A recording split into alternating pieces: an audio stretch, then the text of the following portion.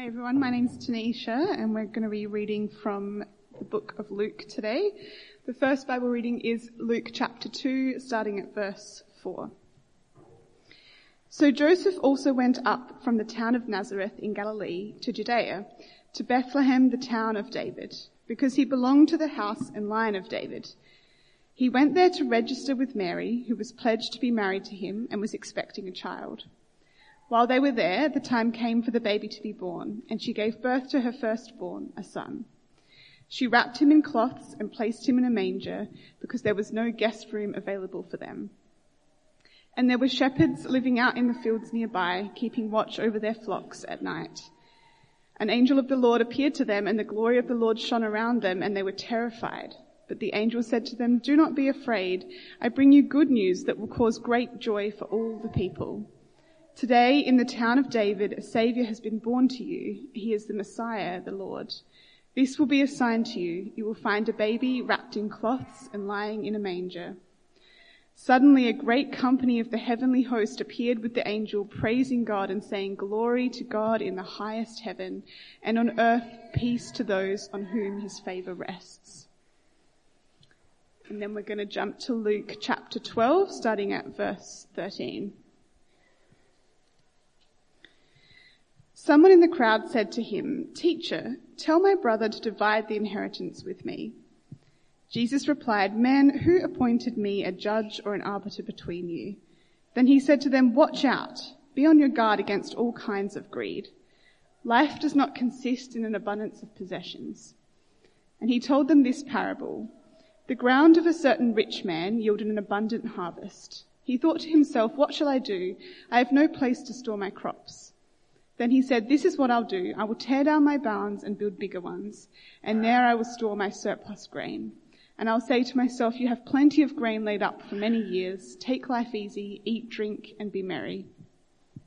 But God said to him, "You fool, this very night your life will be demanded from you. Then who will get what you have prepared for yourself? This is how it will be with whoever stores up things for themselves, but is not rich toward God." Then Jesus said to his disciples, "Therefore I tell you, do not worry about your life, what you will eat, or about your body, what you will wear. For life is more than food, and the body more than clothes. Consider the ravens. They do not sow or reap. They have no storeroom or barn, yet God feeds them. And how much more valuable you are than birds. Who of you by worrying can add a single hour to your life? Since you cannot do this very little thing, why do you worry about the rest? Consider how the wild flowers grow. They do not labor or spin. Yet I tell you, not even Solomon in all his splendor was dressed like one of these. If that is how God clothes the grass of the field, which is here today and tomorrow is thrown into the fire, how much more will he clothe you, you of little faith? And do not set your heart on what you will eat or drink. Do not worry about it. For the pagan world runs after all such things, and your Father knows that you need them. But seek his kingdom, and these things will be given to you as well. Do not be afraid, little flock, for your Father has been pleased to give you the kingdom. Sell your possessions and give to the poor. Provide purses for yourselves that will not wear out, a treasure in heaven that will never fail, where no thief comes near and no moth destroys. For where your treasure is, there your heart will be also." What would you like most for Christmas this year? Yeah, it's rhetorical.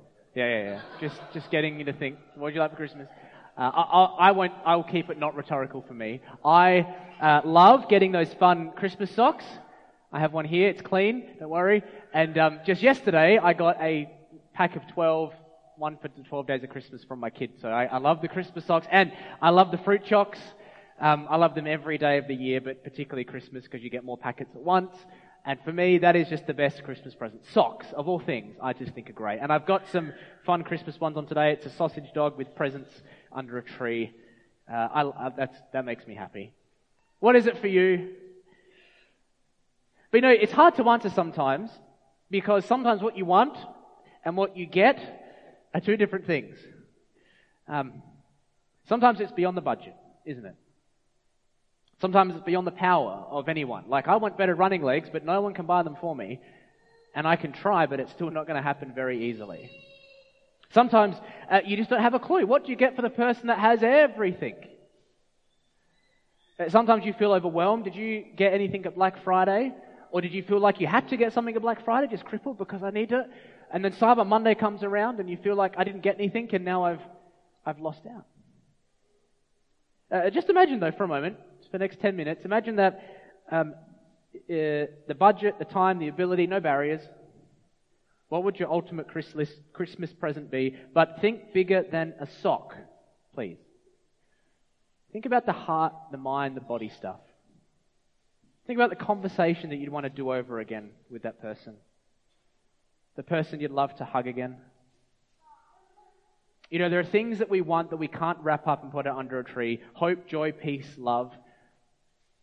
Except in the songs we just sung, in the Christmas story that we heard read, there is the claim that somebody did deliver on those things. And it happened at the very first Christmas. The story goes that an angel made an announcement, I bring you good news that will cause great joy for all people.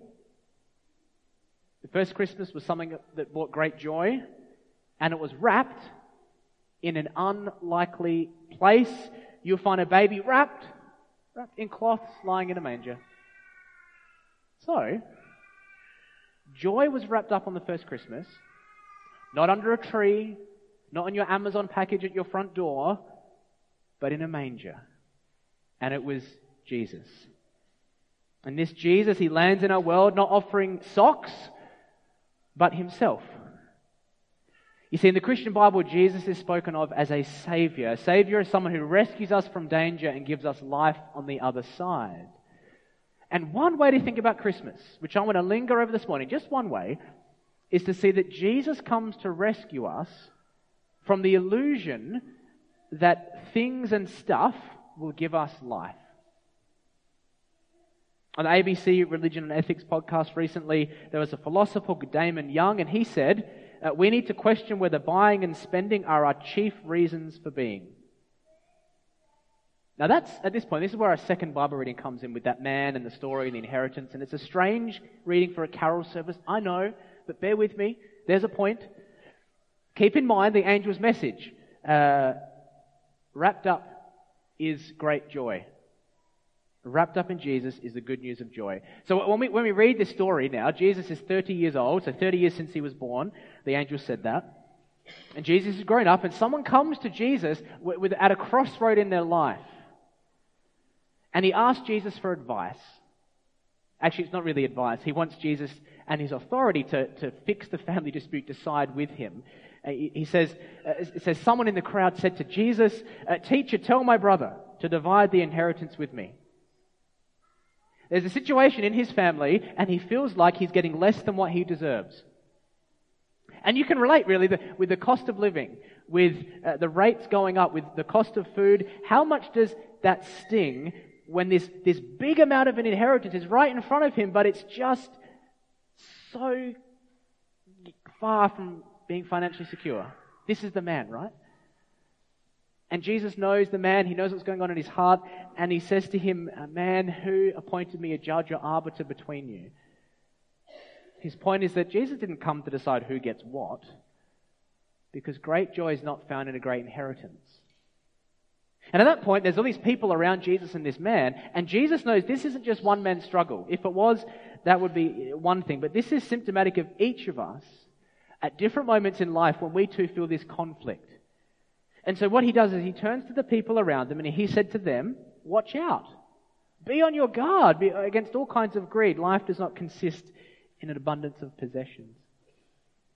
And so as Jesus does, he likes to illustrate his point. And he tells this story, and it's an exaggerated story. It's not a real story. It's just get you thinking to make a point. And he wants you to think, what would it look like if someone operated in life only about thinking about how to get more? What would it look like? So he told him this parable.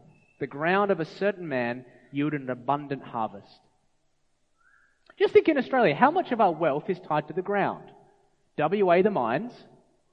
Maybe you work at Roxby and there's lots of wealth there. Or even the vines of the Barossa. Or opals in Coober Pedy, if there are any left now. You know, there's so much wealth in the ground that holds wealth. And in this story, the ground gives up a huge harvest. In fact, the subject of this sentence is the ground, not the man.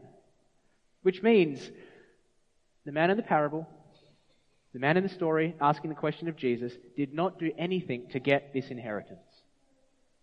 Moments come in life, don't they, when something unexpected happens. We just come across it. And often it reveals what's going on inside our heart. And as happens here, this man in the story ponders what he's going to do with his sudden wealth. So he thinks to himself, what shall I do? I know. I'll build bigger barns. Then I'll have lots of surplus, and I'll say to myself, well, you have plenty of grain laid up. Take life easy, drink and be merry. Now that's an agrarian society. Grain was everything. So he consults his inner investment banker for advice. His inner consultant is not very wise. Greed makes you deceptively self-focused. The word I and me appears 9 times in those 2 verses. And he reasons himself into a new story in life that says, that's what I need to be happy. Eat, drink, and be relaxed. A pile of treasure drives his decision making. $254,000 US. I don't know the conversion, but $254,000 US is apparently the number that you need to be happy. Recent survey done. That's the number to be financially secure, to not have to worry about anything. But is that enough, really? What if rates go up more? What if the stock market crashes? What if anything? What amount is enough for you to sleep well and go, I am so set for life, I can just relax? Now the point is that this man got that. Whatever the number is, that this man got that. But then the story takes a sharp turn. And often Jesus' stories do this. He's drawing us to a point, we should feel that, and then he just twists it and we go, oh, what?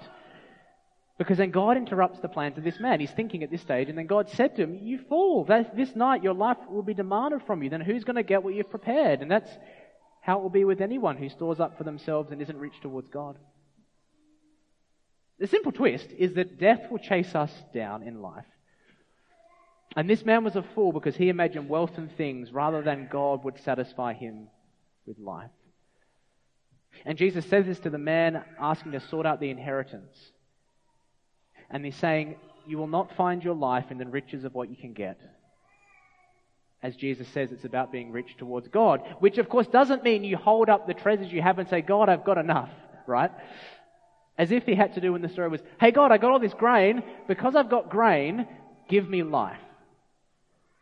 That's not the point. What could you give God that isn't his anyway? And after delivering the punchline, everyone listening feels fragile. Maybe you do too. Jesus has eroded your sense of security and wealth and happiness. What next? Well, he reconstructs us and he says, think about the birds for a moment. Consider the ravens. They don't sow or reap. They don't have storehouses or barns, yet God feeds them. And how much more valuable are you than birds? Remember, he's just spoken about barns and crops in the story. This man needs to realize in God's economy, you're more valuable than a bird. And the contrast is this man was trying to find value in crops or the inheritance, when Jesus wants us to see that our value is in the one who values us. Which is why at the end of this wonderful section, Jesus says, seek his kingdom, and all these things will be given to you as well. The word seek means to find life. He's just saying, let your life be found in and with Jesus. If you seek God and his kingdom, as opposed to the stuff around us, God knows what you need. And it will come to you without being your life. You know, we don't hear how the man who asked Jesus the question about inheritance responds in the Bible. We don't know. But as you hear that, you can be sure how you can respond. Because Jesus came to put stuff and things in their proper place, and that's what we see at Christmas time. God wraps up Jesus, offering us himself as the Lord, the ruler of life, the God of all comfort. He's a hive of sweetness, a paradise of pleasure, a heaven of joy. Jesus is the richest grace, the dearest love, surest friend, highest honor, greatest beauty, fullest joy. And he alone can satisfy our souls with all that is good. And what's more, God doesn't say move a mountain, calm a sea, create a world. You accept Him as Savior in His Son to receive that. May you know this Christmas that all you could ever want and all you could ever have is found in Jesus and not just a nice pair of socks. Hey, let me pray, and then we're going to sing some more carols. Father God, thank you that you know our needs. You know that life is found in you because you're the author of life. Would you please, by your Spirit and your grace, help us to see and know that you are the one who makes sense of life, ourselves, and all that we have, and that as we seek you and find life in you, all that we need is given in the right order with the right perspective. And it comes through beholding the wonderful baby who grew up, who lived and died and rose for us to know you once more. Thank you, God, for sending Jesus. Amen.